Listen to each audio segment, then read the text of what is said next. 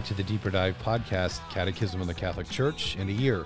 Today is day number 268, and we begin with number 2036.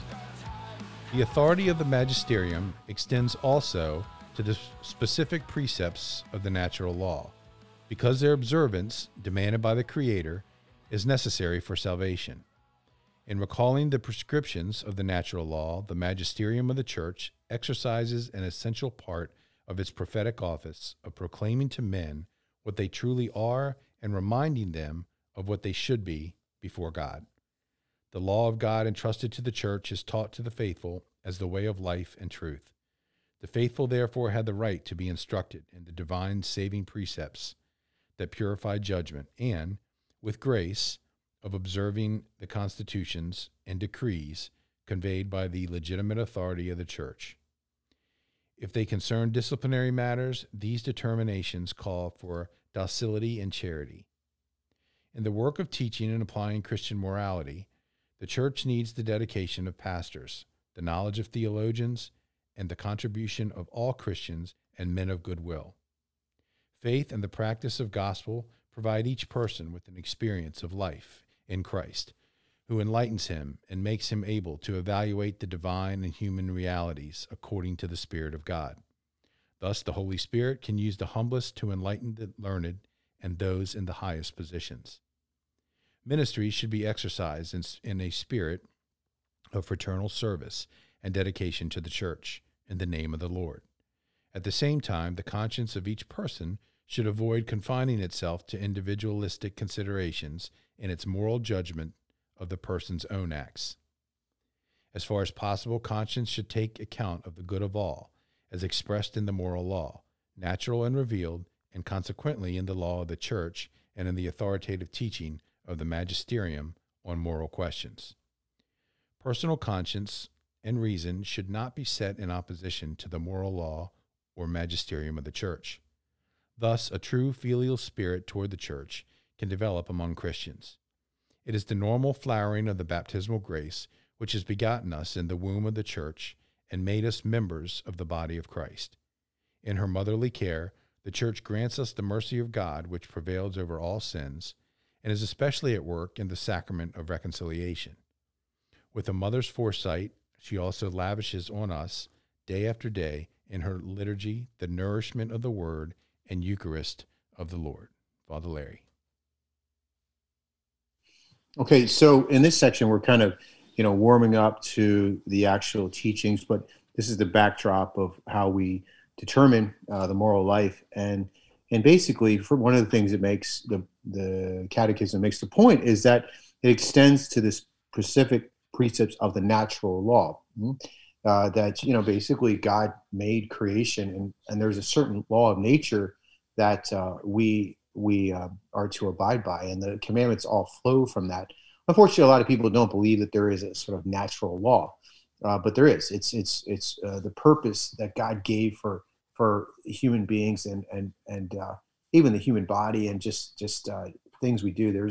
We have a specific purpose that God had in mind, and to go against that particular purpose would be violating the natural law. We'll go more into that a little bit later, but also is that it goes on to say that the Church, the faithful, have the right to be instructed in the divine saving precepts. That which is very interesting. That we sometimes say, well, it's good that you talk about this, but the Church is a little stronger in its language. She says that people have the right to know what God commands them to do. Right. So in other words, I think that if you go to Mass and the priest preaches about an uncomfortable moral topic, such as like contraception, or maybe it's something like, whatever, one of the sixth commandment or whatever it might be, that might be just not, you don't hear a lot, and it took a lot of courage.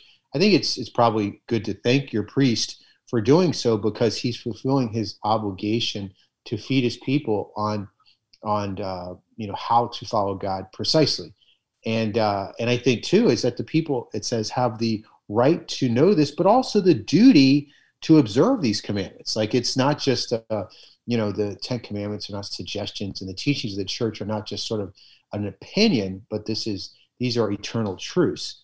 And so it goes on to say that this whole work of teaching the people is, especially in the era of Christian morality, is, it says starts with pastors. So me myself as a priest, that I find that a lot of what I do is trying to teach my people from Sunday to Sunday about, what is God asking, using the gospel, of course. How is God asking us to respond, in the spiritual worship?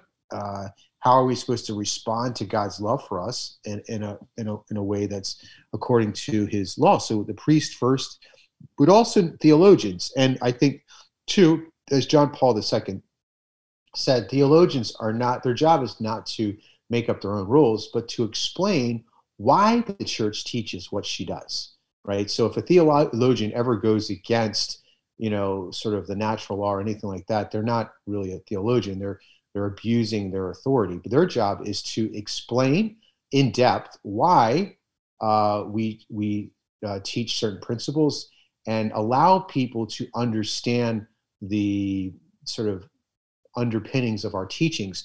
And so theologians are to serve teaching, not to make up their own teaching. And also, I think it goes on to say that each person has their own conscience, but as far as this about conscience, is that that if your conscience basically that it goes against the church, you are confining yourself to an individual consideration and moral judgments. What does that mean? Is that if your conscience is saying that is going against what the church teaching is probably a faulty conscience, and you have to form that better. And then finally, that we should have this sort of attitude of sons and daughters to this loving Father. And in 2040, it talks about this filial spirit toward the church that should develop among Christians, and that and the church recognizes that a lot of people find it very hard to perfect the moral teachings. I mean, and that's why the church also is a mother that understands that it takes time for her children to live out these powerful teachings, which are in some ways impossible without the grace of God. But that being said, it goes on to say is that the church is there to nourish her members to be able to live the commandments and the moral teaching through the sacraments, through the Eucharist, and also when a person fails to live up to the expectations that God has given us through the sacrament of confession to begin again. I used to like what St. Josemaria said. He didn't really like New Year's Day.